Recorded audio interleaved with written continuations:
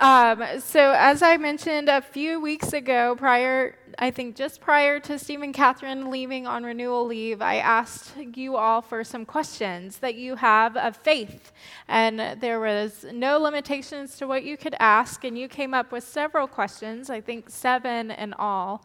And last time we did a Q&A session, I was able to answer 3 of them. And so today I've brought the other 3 questions, so I guess there were 6. That's how we do math.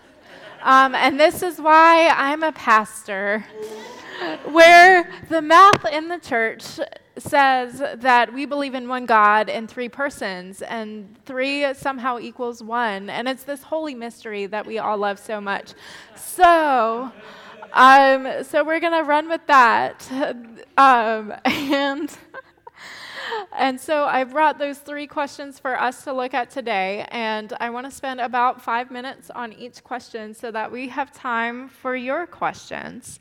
And I will make the caveat that none of these are complete answers, and I am working on my understanding of faith right alongside you. So these are how I have come to understand these questions, based on what I have learned through the Holy Spirit, through my own searching and reading and understanding. And I offer them to you as a tool or as a way for you to then go back in prayer and reading to then develop your own answers. So, am I really giving you answers tonight? I don't know. We'll find out.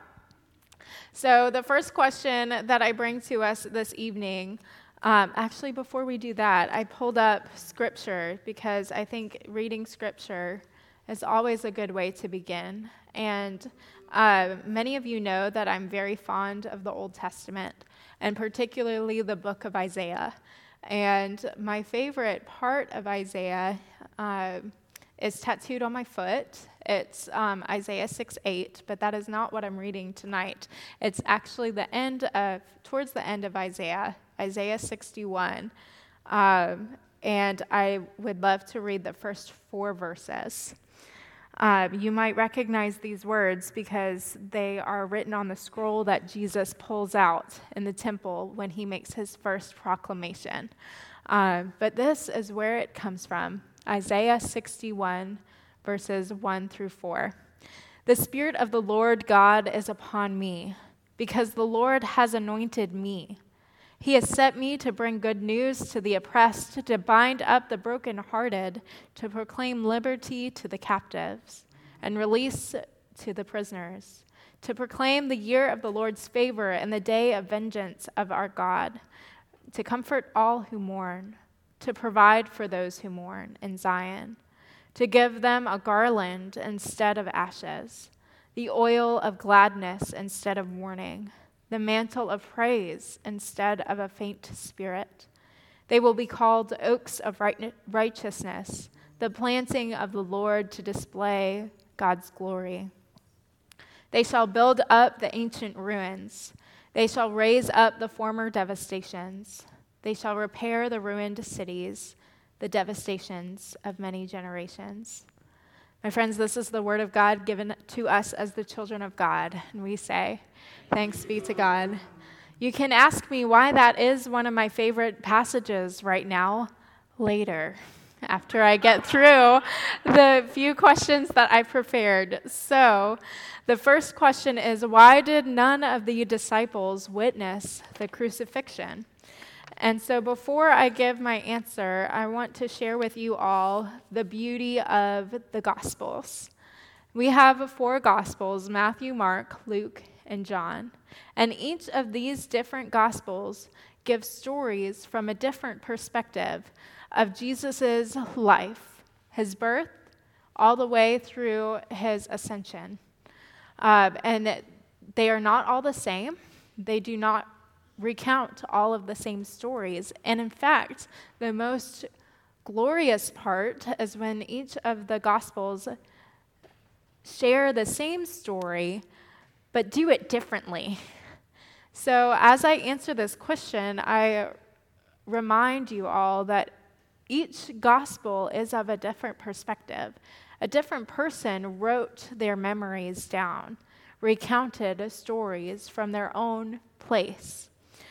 So I went back in prepping for this question. I went back through all 4 of the Gospels, particularly around Christ's crucifixion, all the way from the Lord's Supper moment on Thursday, what we call Maundy Thursday, all the way through Christ's death and placement in the tomb.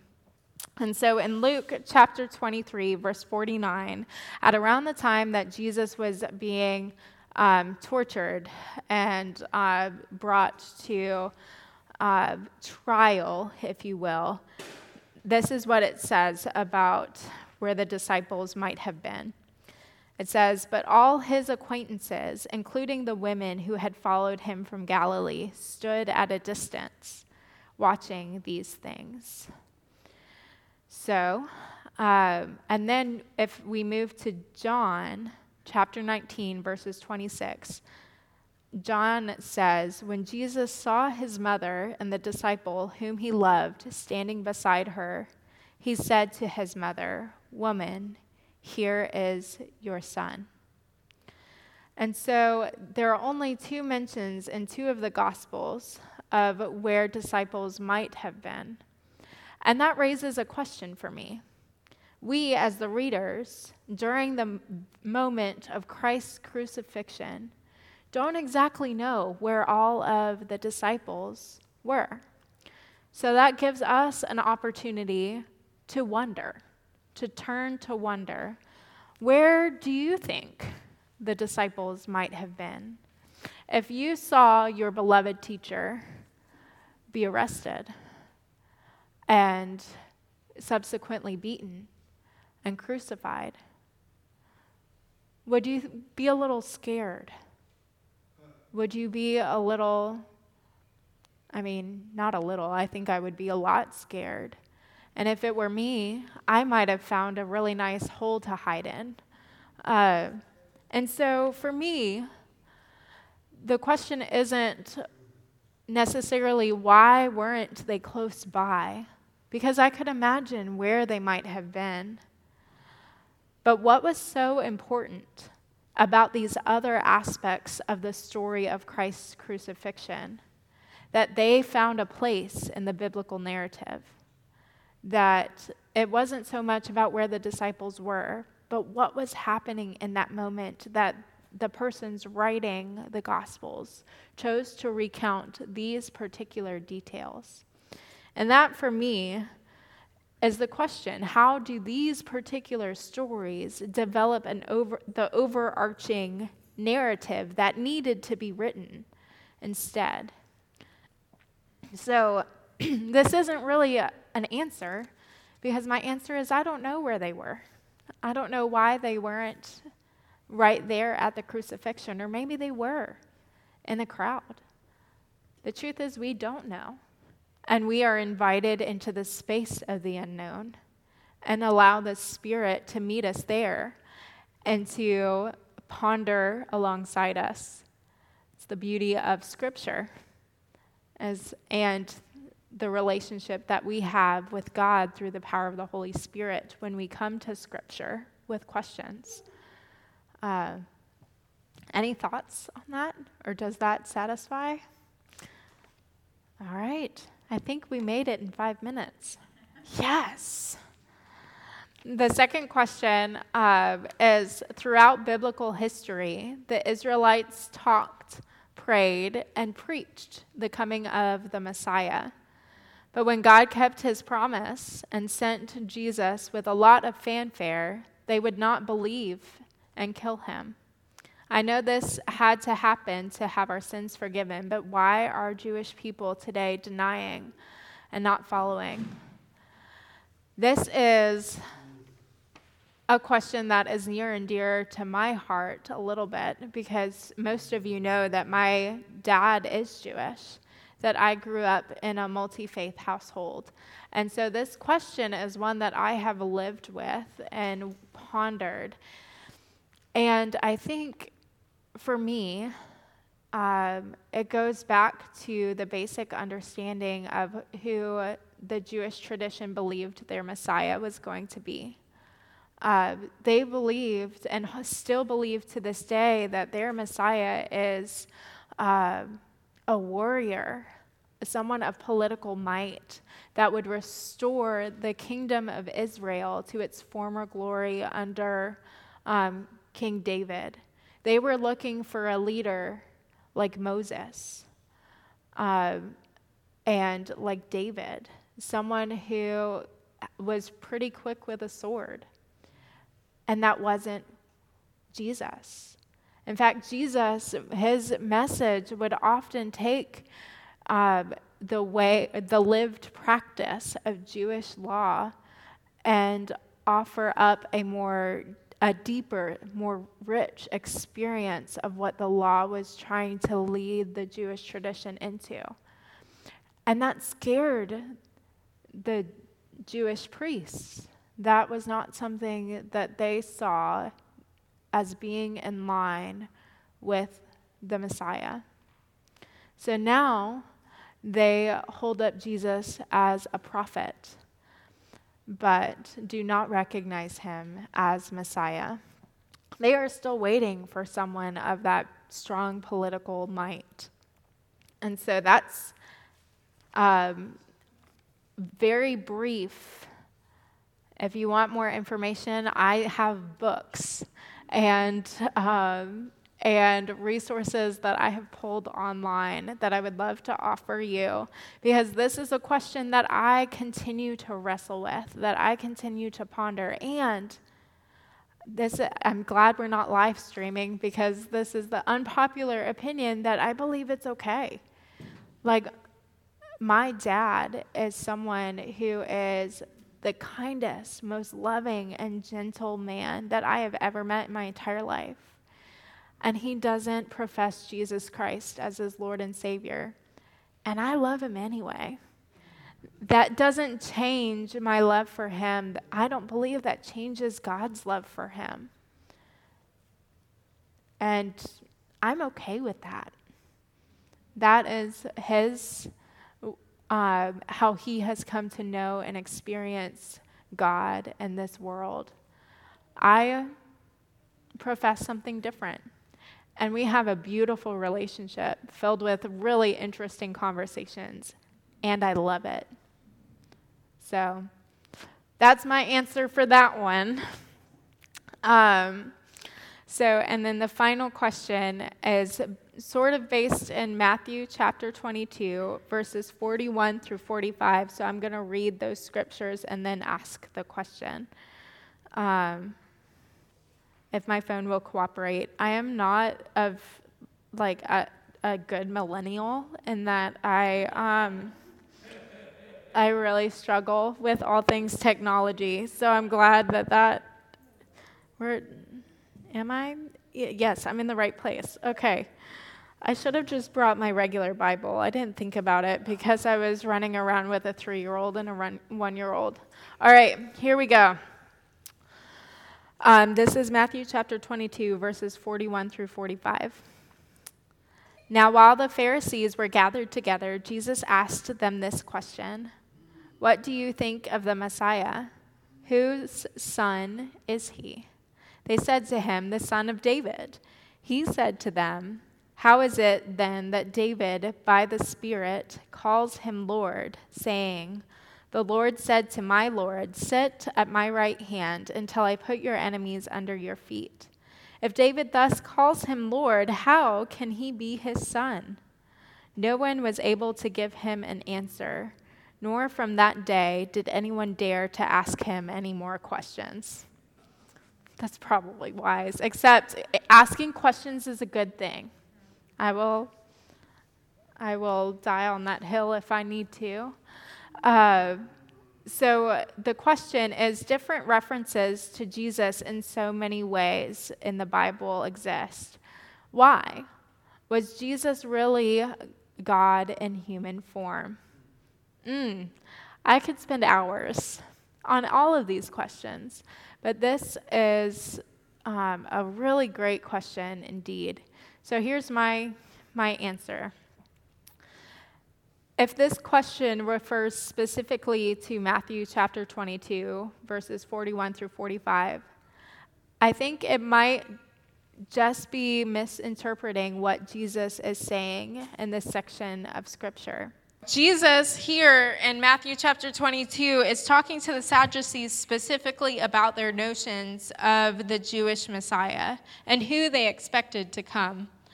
Jesus was challenging one aspect of their current understanding, namely the belief that the Messiah would be David's son.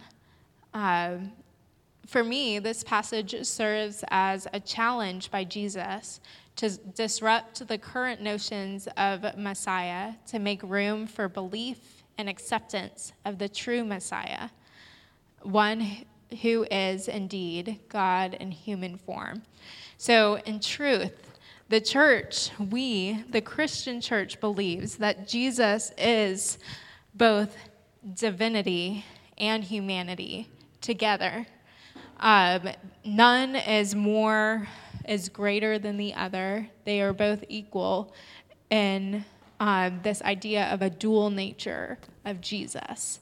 Jesus is both fully God and fully human. Here's another place where Christian math is a little wonky, right? And we call this a holy mystery, because this is something that we take on belief. We never will, we will try forever to wrap our minds around how this is possible and still wind up with questions. I think that's okay. And part of what faith is resting in the questions. That's okay to ask them. It's okay to have them. It's okay not to have the answers. And that's why we have faith, because we can save up those questions, ask them over time, and on the other side of eternity, hopefully get some really good answers, right? But it's a holy mystery in that we can rest in the not knowing. Now there's lots of scholarship on this particular thing about specifically how we come to understand the person of Jesus. There are people who, this scholarship is called Christology, Christ, the study of Christ. And almost like a sliding scale, each and every one of us understands Christ or connects with Christ in our own way, because each and every one of us has our own personal walk with Christ.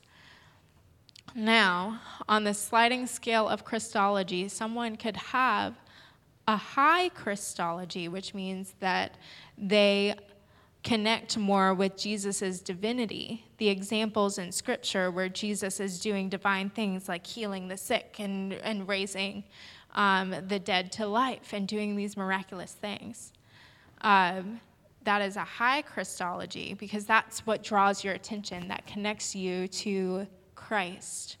And then there are folks like myself who have a lower Christology, still believe Jesus is fully divine and fully human, but my heart connects better with the stories of Jesus eating with the poor, and spending time in conversations, answering questions, that the moments in Scripture where Jesus is doing things that I would do.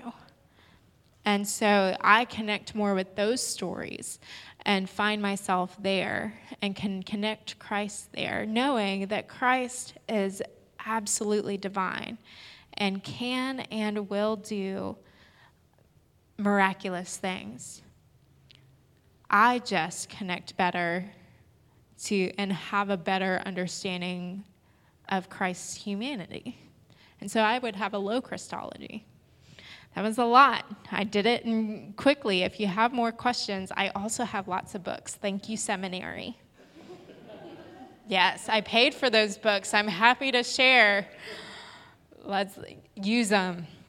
Okay, those were my brief, quick answers to those questions. Now, I would like to hear, let's see what time. I'm going to take one. I'm going to take one from you all. Here's my phone. Here's what happens when you don't. Oh, we can do it. 5 minutes. All right. What you got for me? I can't promise greatness. All right, Dan. So could you just share your thoughts on the practice of fasting? Ha ha ha! I'm terrible at it. It's my first thought. Sure. So fasting first is a practice, a spiritual practice that really started, all the way back. It became popular in the monastic communities where the idea is that in one of Paul's letters, don't ask me where because, again, spur of the moment,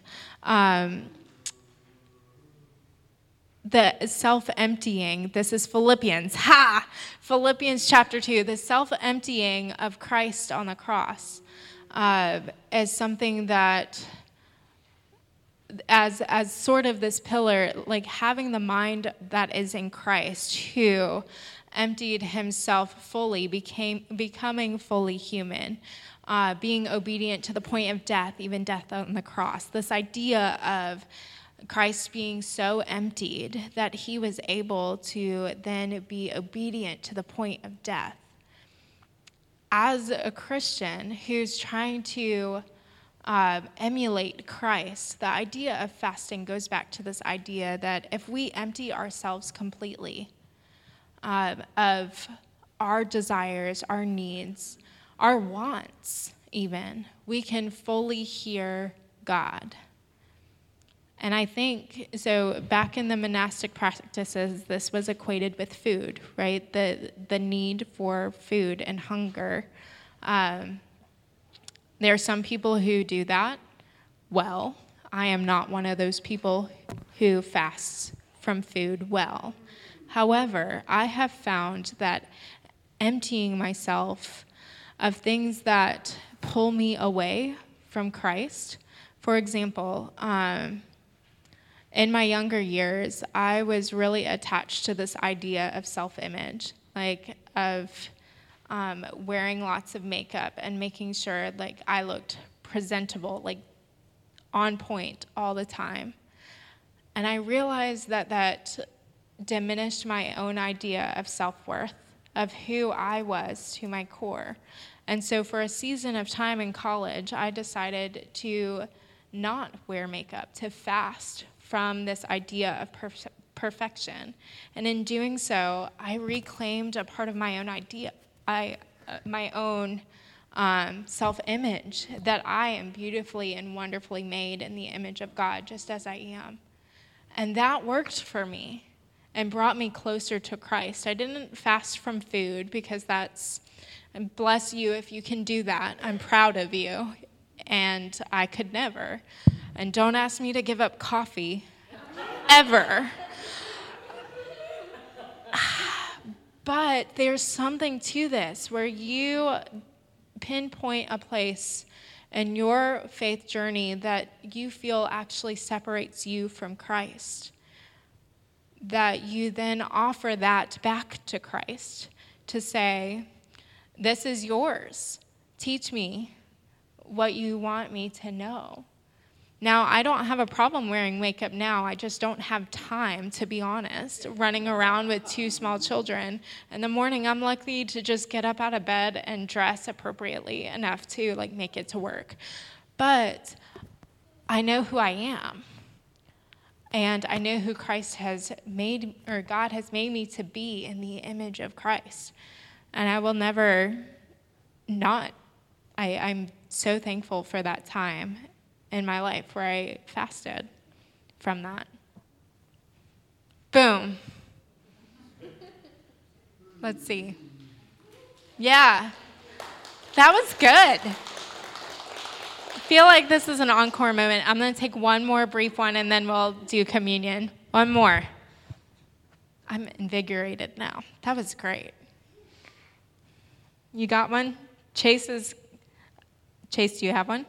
No? Okay. One more. Anyone got one? Do you think Mary was at the cross because Mary was a disciple? Which Mary? Are we talking Mary, the mother of Jesus, or Mary Magdalene? I think so. I believe Mary Magdalene was at the cross.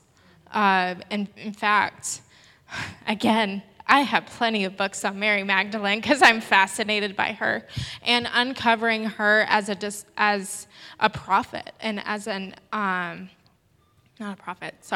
apostle, because the way that we have made Mary Magdalene out to be this sort of like purity culture, I think misses the power of her proclamation. So I've done a lot of research on her, and I think she was absolutely everywhere, that all of the 12 disciples that we have heard about. And in fact, even in the last story of Pentecost, the disciples, we think of being in that house waiting on the Holy Spirit, is more than just the 12 disciples.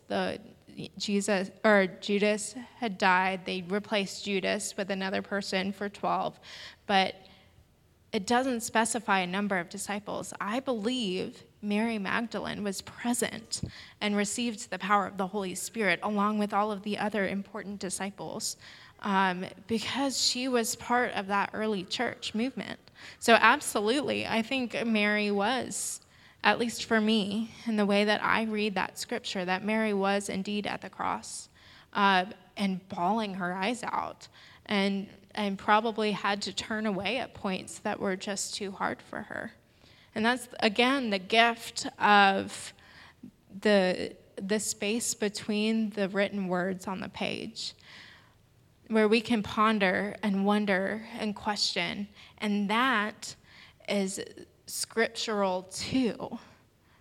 That is led by the Holy Spirit. So that's my answer. All right, let's have communion.